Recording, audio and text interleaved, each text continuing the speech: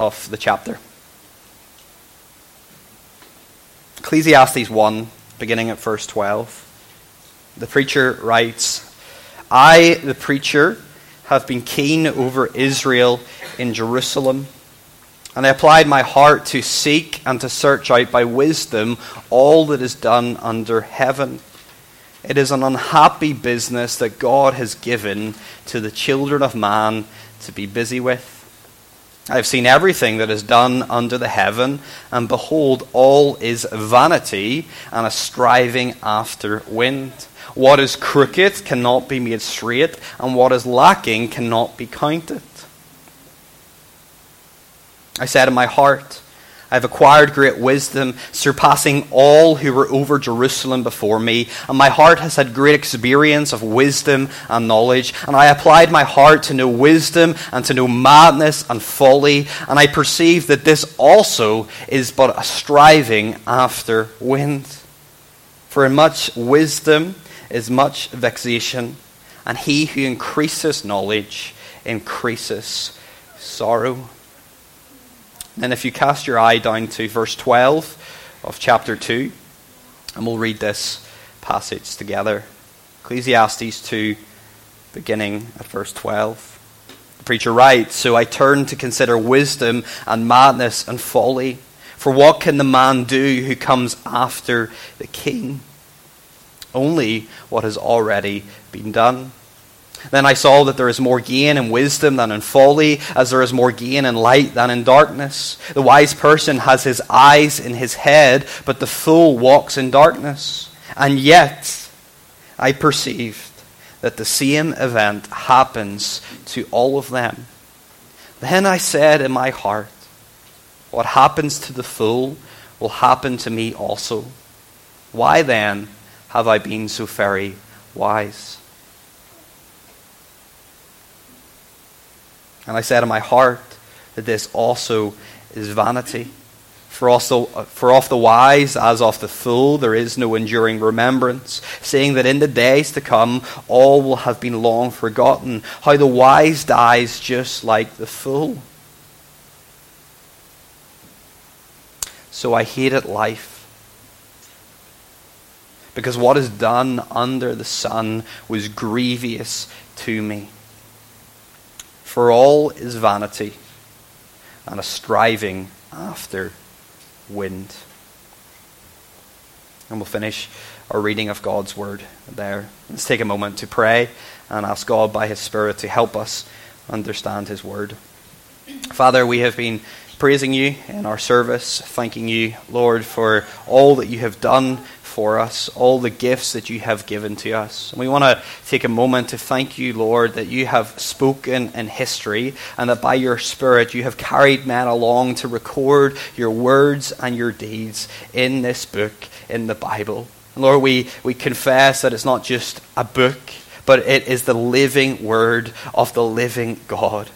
And Father, we can't read it like any other book because we need your wisdom. We need the Holy Spirit to open our eyes and open our ears to understand the truth communicated in it. So as we consider today another passage in Ecclesiastes, Father, we depend entirely upon you. And we ask, O God, that you would teach us things that we have never thought about. You would convict us where conviction is needed. And even, Lord, through Ecclesiastes, that you would encourage us in this miserable life under the sun. And it's in the name of our Savior we pray these things. Amen. Well, let me begin by bringing you back to science class in high school. Science class in high school. Now, I don't know where you're from. Well, I know some of you. I don't know what your high school experience was, but I'm going to take a guess. Most of us, if not all of us, have been to high school, and we at least sat in one science class in high school. So you walk in the door, and it's your favorite kind of day because the teacher has the Bunsen burners set out. I'll admit, I looked in Google to see if there was an American version of that. I think gas burner. I don't know if you know Bunsen burner, but it's that flame that you can burn some stuff with. And your teacher instructs you to get a lab partner and tells you the goal of the class, to test whether different metals produce different colors in the flame. Great, you say to yourself. We're going to burn stuff today, and it's going to be a fun class. There's a flame, and there's me and my friend, and the teacher's giving us free rein to burn metals in the name of science. And that's exactly what you did in the class, isn't it? You burnt certain metals, and you recorded the results. For example, you noted how copper produced a blue-greenish flame when burnt. And although it was a fun class, although you burnt stuff and you had fun, there was a clear purpose behind it. Whether you realized it or not is a different story, but there was a clear purpose behind it. The teacher wanted you to test a theory by collecting data and recording the results. So the theory was that some metals produce different colors in a flame, so therefore do all metals produce different colors in a flame? And every scientific experiment, no matter how complex, follows this similar pattern. A thesis is stated, data is then collected, the results are observed, and a conclusion is given. Again, no matter where you go, physics, chemistry, maths, whatever it is, even in literary research all follows the same thing. The thesis is stated, data is collected, the results are observed, and a conclusion is given to see whether or not the thesis is accepted or rejected. Are you following along with me? Yeah? Well, the preacher in Ecclesiastes follows a similar fourfold pattern on his search for meaning in life. He has an overall thesis. We considered it briefly last week. He then collects data to show that the results accept his statement. So he has a thesis, he has the data, he has the results, and he has the conclusion. We could say then that as we read the book of Ecclesiastes, at some points we are reading the reports of his findings. And at the beginning of his report we have his thesis. We encountered it last week in verse 2 of chapter 1. Just cast your eye in your Bible to chapter 1 and verse 2. The preacher says, vanity of vanities, says the preacher, vanity of vanities, all is vanity. If you were here last week, I mentioned how that word vanity literally means a breath or vapor. And the word all refers to life under the sun, life in a fallen world, life after the Garden of Eden, but before the Garden of Eden restored. So like smoke, life after Eden is passing, therefore it's pointless. The preacher declares that this world, this present evil age, provides no lasting satisfaction. Vanity of vanities, says the preacher, all is vanity. I was reading during the week The Valley of the Vision. It's a book, a collection of the Puritan prayers from the 16th, 17th, 18th century. And I was just struck by how in one of the prayers the Puritans mention the vanity of life. And listen to the definition that they give here in their prayer. The prayer says, "Oh, may I never fall into the tempers and vanities, the sensuality and folly of this present world." We're in Ecclesiastes and we're like, hey, that's coming from Ecclesiastes. And then whoever it is carries on.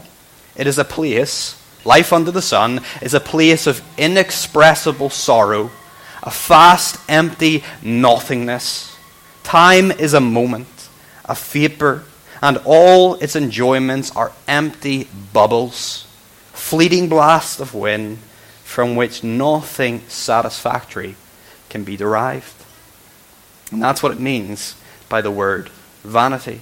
That's what it means by all is vanity. Life is an empty bubble. Life is a bit of cheap chewing gum. It promises a lot to you. And as soon as you take it, it's nice for just like 30 seconds or a moment at a push. And then it starts to turn sour and it's disgusting, but you don't want to kick it out. You still think it satisfies you. It's nothing. It's an empty bubble. And the preacher repeats his thesis in verse 14 of chapter 1. A verse that we have read. Read it with me. Verse 14 of chapter 1. "I have seen everything that is done under the sun, and behold, all is vanity, and a striving after wind." Think about this picture for a moment. A man chasing after the wind. Someone was doing that right now and we all saw him. We would say, that guy's crazy. He's trying to catch something that can't be caught. And if he did catch it, imagine he did catch it. If he did catch it, the man or the woman would quickly realize that there was no substance to it in the first place. Nothing to hold on to, nothing to grab. It's wind, it's empty.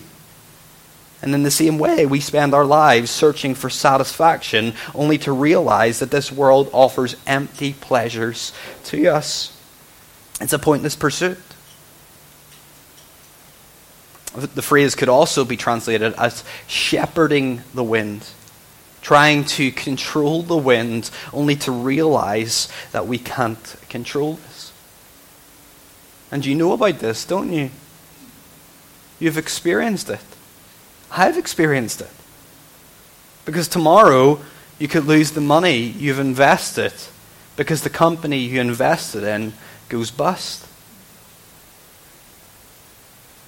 Your plans to travel the world by 35 could change overnight because your parents take sick and need you to care for them. Or instead of reaching the top of the corporate ladder, you could be forced to take early retirement because of an unexpected health condition.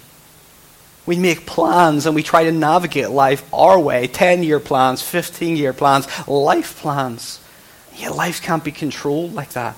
It can't be manipulated. It's like the wind. It's simply a striving after the wind. No matter how hard we try, we can't fit life into our perfect plan. It can't be controlled by us. So the preacher's overall thesis is that all is vanity under the sun. And throughout Ecclesiastes, like in science class, the preacher puts his thesis to the test. And today we want to consider his first test, which focuses on wisdom. That was the recurring word in the two passages that we read, wisdom. And that word wisdom doesn't describe godly wisdom, as recorded in the book of Proverbs, but it focuses upon worldly wisdom. He's talking about the best thinking that we as humans can do without any thought of God. So, in a word, we could maybe describe it as concerning education, academic success, fulfillment and searching for life by the books we read, by the knowledge we know, by the degrees we have, by the letters that are after our name. Worldly wisdom. The preacher is asking if education can provide the ultimate meaning of life. And as we work through this test, I want you, not me, but I want you to decide whether the results of the data confirm the preacher's thesis. Do they confirm that all is vanity under the sun? Now, many factors can negatively affect data collection. It doesn't matter if it's scientific data, historical data, or literary data. There are factors which always limit a piece of research. Factors such as cost, lack of expertise, a personal commitment to the project, and even the size of the sample, the size of the population included in your research. Well, in these two passages, the preacher tells us that he collected exhaustive data. He collected thorough data as he considered the lasting significance of education. He thought about the possible limitations to his search and he sought to overcome them. In fact, in chapter 2 in verse 12, he describes how no one after him can add anything substantial to his conclusions about education because he has considered it from every angle. Just think about this for a moment. The preacher says in chapter 1 and verse 12 that I, the preacher, have been keen over Israel in Jerusalem. So as king, this man had access to everything and had the power to collect data from anywhere. If he needed a book from somewhere in Israel, his kingdom, he could go get it. If he even wanted to consult material from outside of his kingdom, it would be brought back to him or him to it because he was the king. Cost didn't limit his search in any way. I mentioned last week how verse 12 supports the idea that King Solomon wrote Ecclesiastes, because apart from King David, only King Solomon reigned over Israel from Jerusalem. And this is further supported in verse 16 of chapter 1, where the preacher describes how he had great wisdom, wisdom which surpassed all who were before him. Listen to what 1 Kings chapter 4 and verse 30 says about Solomon. It describes how Solomon's wisdom surpassed the wisdom of all the people of the East and all the wisdom of Egypt. Solomon was famous in all the surrounding nations because of his great wisdom. It was a wisdom given to him by Almighty God, and a wisdom that was trained in life by constant practice. Therefore, this investigation into the fulfillment of education, it wasn't carried out by an undergraduate. It wasn't carried out by a novice. It wasn't carried out by a beginner. It wasn't limited by a lack of expertise. King Solomon was the most qualified guy for this job, for this search. Notice also how the collection of data wasn't limited by personal commitment. In Ecclesiastes chapter 1 and verse 13, Solomon tells us how he applied his heart to seek and to search out. This was an intense search, an exhaustive search, a search which he gave all his time and energy to. What data did he collect? Well, the data, verse 13, came from all that is done under heaven. That phrase, under heaven, is the same as under the sun. It refers to earth now. It refers to the present evil age. The preacher considered everything in this fallen world, every source of wisdom that our world offers. So he studied men and he studied women. He studied how they act on their own and how they interact with one another. He even considered human wisdom, he tells us, by looking at its opposite, by looking at foolish behavior and ideas. And that's what he says in verse 17. I applied my heart to know wisdom and to know madness and folly. Foolish ideas, madness, which is clearly seen in the pursuit of physical pleasure, which Josh is going to consider next week for us. Solomon also considered the wisdom in the natural world. He looked at trees and he observed plants. He spoke about lions and he talked about lizards. He read about crows and heard about dolphins. Don't believe me? Well, listen to 1 Kings chapter 4, verse 33. It describes how Solomon spoke of trees, from the cedar that is in Lebanon, this massive tree, to the hyssop that grows out of the wall, a small plant. He spoke also of beasts and of birds and of reptiles and of fish. King Solomon left nothing unconsidered. He tried to avoid every possible bias and limitation as he considered if education was the ultimate meaning in life. Now, what does this mean for us today? What does this mean for us as we consider it from a 21st century perspective? Well, I think it means that we can trust the preacher's conclusion about education because it is based on results gathered from exhaustive data and experience. He doesn't just say a statement without backing it up. Rather, he presents the evidence so that we can reach the same conclusions ourselves. So don't outright deny what Solomon says. Rather, consider his results and his conclusions. And likewise, non-Christian in the room, don't immediately reject the truths of Christianity, the truths of the Bible. At least consider them first. It's true that Christianity is a faith-based religion, but it's not true that it involves blind faith. You see, according to the Bible, faith is confident trust in someone or something without seeing them. Faith is based on revealed knowledge by God, knowledge of his words and of his deeds in history, and knowledge about his character. Faith has something to grab onto. We can't see it, but we grab onto something. It's not blind faith. That's a lie. That's a myth about Christianity.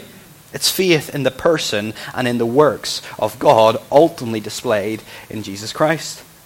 And at the heart of the Christianity is the bodily resurrection of Jesus Christ from the dead. And as a Christian, I believe that Jesus died and he rose bodily from the dead 3 days later. And although I can't currently see Jesus alive, I believe that he's alive today because of the evidence revealed to me in the Bible, which the Holy Spirit has opened my eyes to consider. Evidence which I believe by faith. So non-Christian, examine the evidence before making your conclusion. You do that in everything else in life. So why, when it comes to Christianity, do you dismiss it and then come up with your reasons afterwards? Rather, consider the reasons first. Examine the evidence and then come to your conclusion. Let's return to Ecclesiastes and look at the results. Look at the evidence of the data that the preacher collected. In our two passages, Solomon provides us with 3 observations from his data, 3 results. Let's notice them one by one. Observation number 1. Again, as if this is a scientific journal writing for you. Read it, look at it. He says, observation number 1, education can't explain everything. Education, worldly wisdom, can't explain everything. The preacher writes in chapter 1, verse 15, what is crooked cannot be made straight, and what is lacking cannot be counted. The second half of this proverb tells us that there will always be gaps in our knowledge. No matter how much we study, no matter how many podcasts we listen to, no matter how many seminars we go to, there will always be gaps in our knowledge. We will never understand everything in this world. The first half of this proverb seems to be a statement about the inscrutability of God's ways. And that word inscrutable literally just means mysterious. It tells us that God's ways are mysterious. Why do I say that? Because the same phrase is used in Ecclesiastes chapter 7 and verse 13.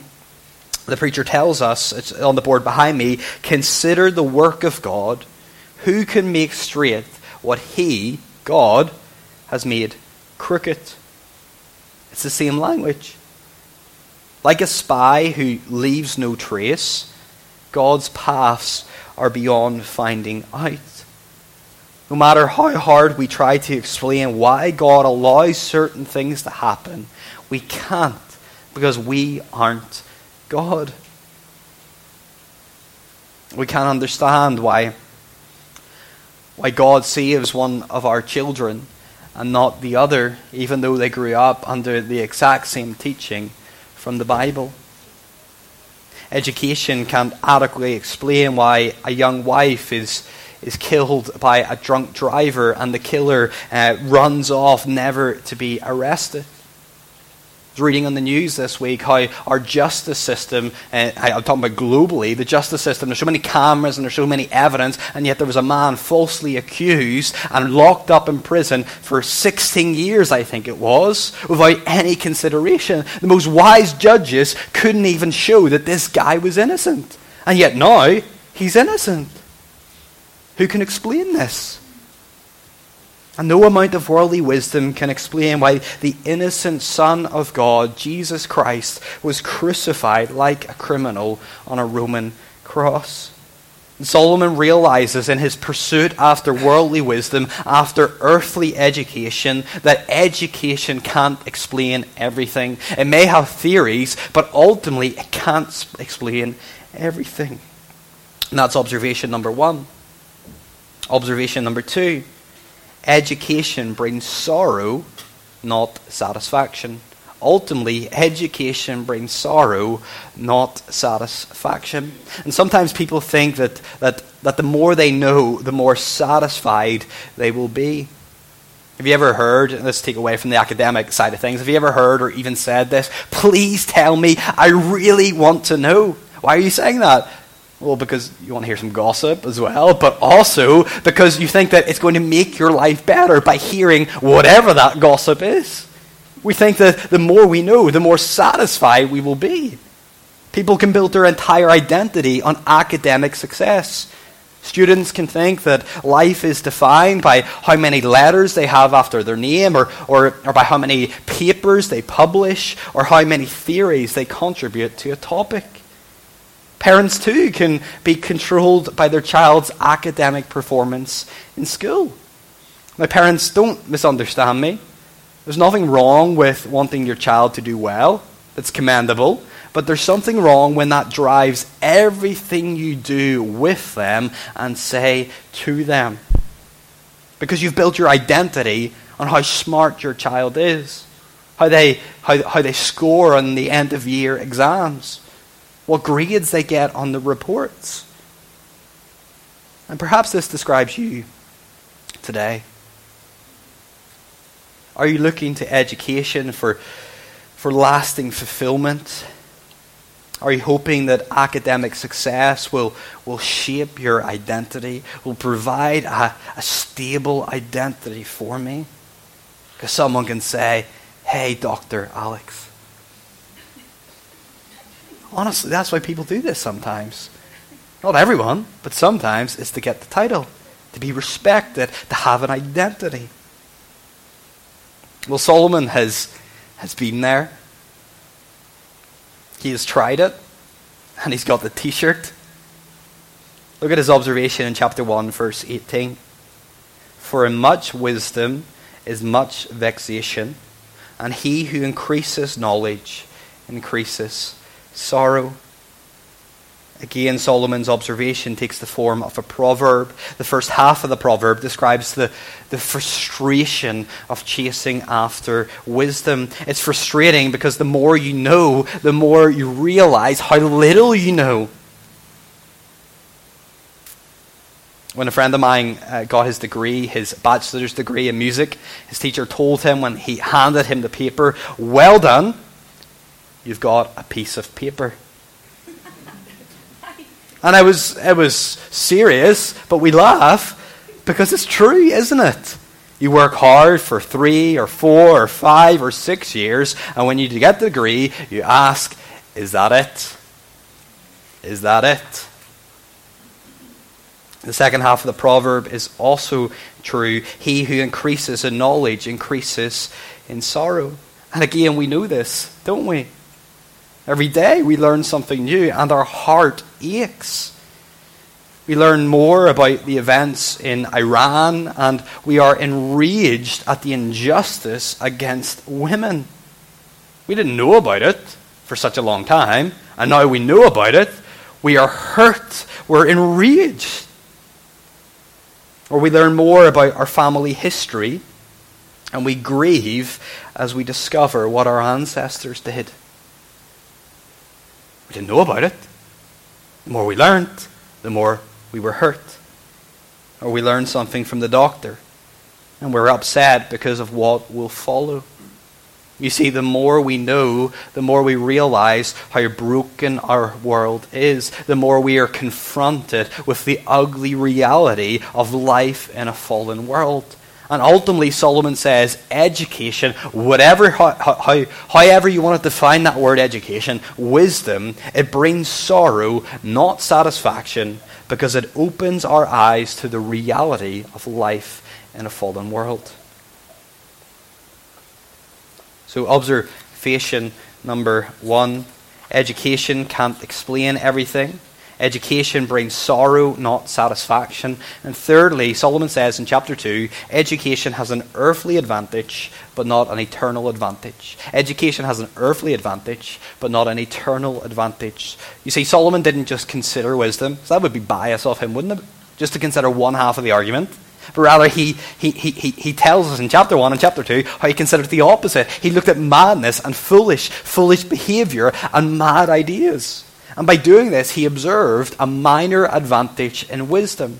Look at chapter 2 and verses 13 to 14 with me. Then I saw that there is more gain in wisdom than in folly, as there is more gain in light than in darkness. The wise person has his eyes in his head, but the fool walks in darkness. So Solomon doesn't say that wisdom is entirely wrong, or that education is completely useless. So don't go out there and take your kids from school. You'll probably get arrested in Germany for doing that, but don't do it and homeschool them, because that's not what Solomon's saying. Not at all. He recognizes that it is better to be wise, to be educated, than to be a fool, because a wise person realizes the brokenness of this world and lives in light of the certainty of death. A fool, on the other hand, well, he denies death and only lives for that moment. Like that rich fool that Jesus talks about in Luke's Gospel, who said his life was to eat and drink and to be merry. That was it. He lived for the present. He lived for now. Never considered the brokenness around him, the consequences of his actions, or the certainty of death. So Solomon says there's an advantage to education, but it's only an earthly advantage, because death, the great leveler, cancels it out. Solomon writes in verses 15 and 16 of chapter 2, "Then I said in my heart, what happens to the fool will happen to me also. Why then have I been so very wise?"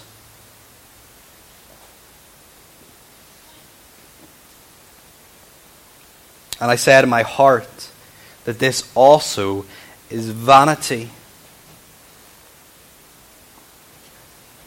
For of the wise as of the fool there is no enduring remembrance, saying that in the days to come all will have been long forgotten. How the wise dies just like the fool.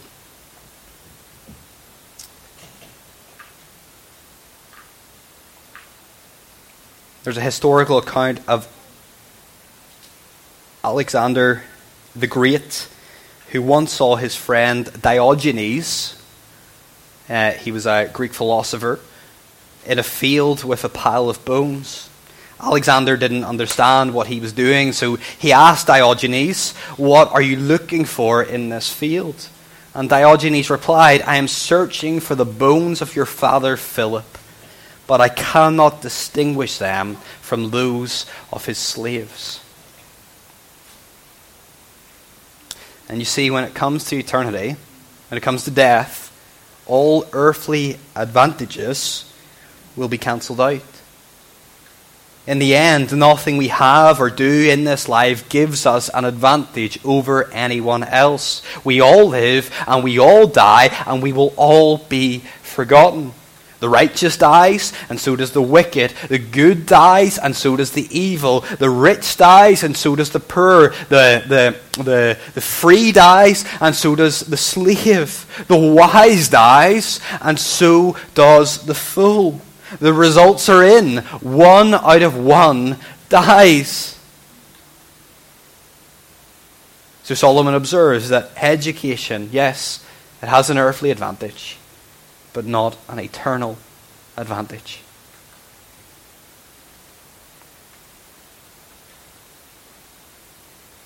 And after hearing his 3 results, his 3 observations, what's your conclusion?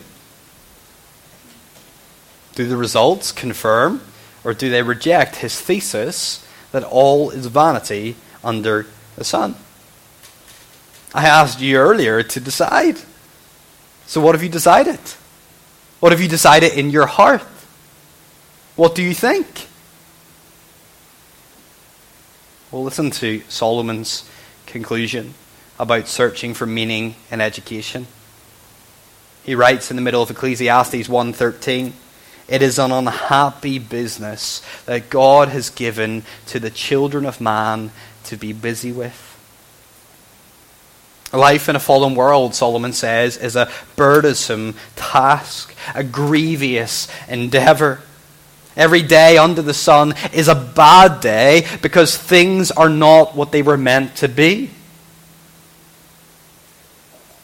He then writes in chapter 2, verse 17, the conclusion of both of our passages today, "So I hated life."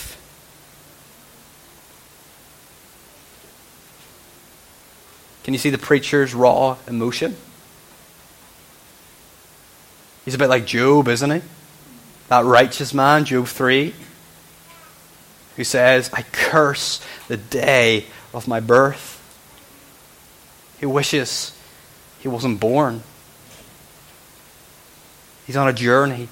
And he's recording us his final, his emotions in the midst of the journey. It's not his final destination, but it's the midst of his emotions. They're real emotions. They're hard emotions. And for some of us, we don't want these emotions in the Bible. But it's in the Bible. And he says, so I hated life. I hated life because what is done under the sun was grievous to me. For all is vanity and a striving after a wind. He hates life because education doesn't provide what it says it will provide. It has no substance. Pursuing wisdom is like chasing after the wind. He is fed up with the heartache and the empty pleasures that this world offers. That is his conclusion. The results support his thesis, his statement, that truly life under the sun is vanity and a striving after wind. It's passing. Therefore, it's pointless.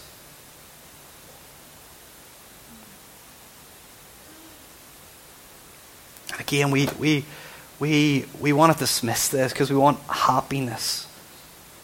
We want someone to tickle our ears, as the Apostle Paul says. But we're preaching the inspired word of God. And as I said last week, it's like Ecclesiastes snaps us out of a dream. It brings us back to reality. It hits us off the earth. And we bounce up and we hit it again to realize that this is what life is like in a fallen world. What then are we to make of the preacher's conclusion about the vanity of education? Well, I think it's that we are to accept it as reality. To agree with him that education cannot fully satisfy us. As Josh will look at next week, that pleasure cannot fully satisfy us. As Tim looks at 2 weeks from now, that work and money will not satisfy us. We're to be honest about the brokenness of our world and to live in the light of the certainty of death. We are to acknowledge the truth presented in the Bible that we are sinners who live in a fallen world. A world where things are not what they were created to be. A world that is under God's curse because of the sin of our first parents, Adam and Eve. Even as Christians, we're not immune from this. We're to wake up, snap back to reality, wake up and see the fact that life in a fallen world is hard and some things can't be explained. As Christians, we aren't immune from the effects of the fall. That's why Jesus says in John 16, see, you will have many troubles. I've told you before they come. And it's only when we realize this that things begin to make sense. Because it's only when we realize that there is life after life under the sun that things make sense. You see, God, our Creator, has promised to one day make all things new. He has promised to remove His curse completely and to get rid of His sin forever. And His promise is certain because His Son Jesus died on the cross for the sins of His people and 3 days later rose triumphantly from the grave. And by His resurrection, Jesus declared that death is defeated. He faced death, the certainty of death, head on, and He said, you're not going to level me. Rather, I'm going to rise triumphant from the grave. So that whoever believes in me, though he die, yet shall he live.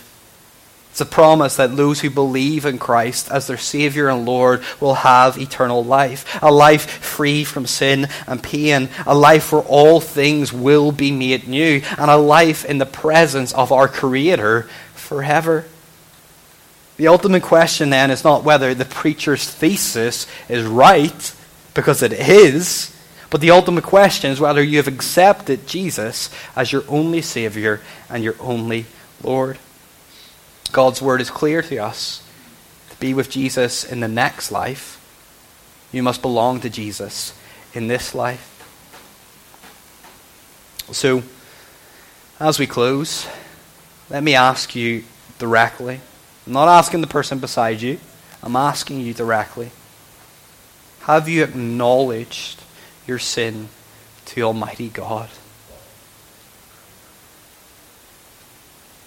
And have you accepted Jesus as your only Savior? If not, well, today is the day of your salvation. Today is the day where you can trust in Him, the resurrection and life. And lo, you die, yet shall you live. So look to Jesus and live. And for those in the room who are followers of Christ, brothers and sisters in the Lord, let this be an encouragement to us not to live for this world, not to live for academic success, but to live for the world to come. Set your minds on things that are above, not on things on the earth. Truly, there is nothing better for a person than to live under the sun with your eyes firmly fixed upon your Savior. And it's He alone that satisfies and provides the ultimate meaning in our life. So does education satisfy our every longing? No. But Jesus does. And that's why we exist in the city, to invite as many people as possible to know, love, and follow Jesus. Amen. Let's pray, and then we're going to worship God in a final song. Father, we want to thank you again for your word. We want to thank you, Father, for helping us to understand it and to comprehend the truths. And Lord, we do acknowledge that we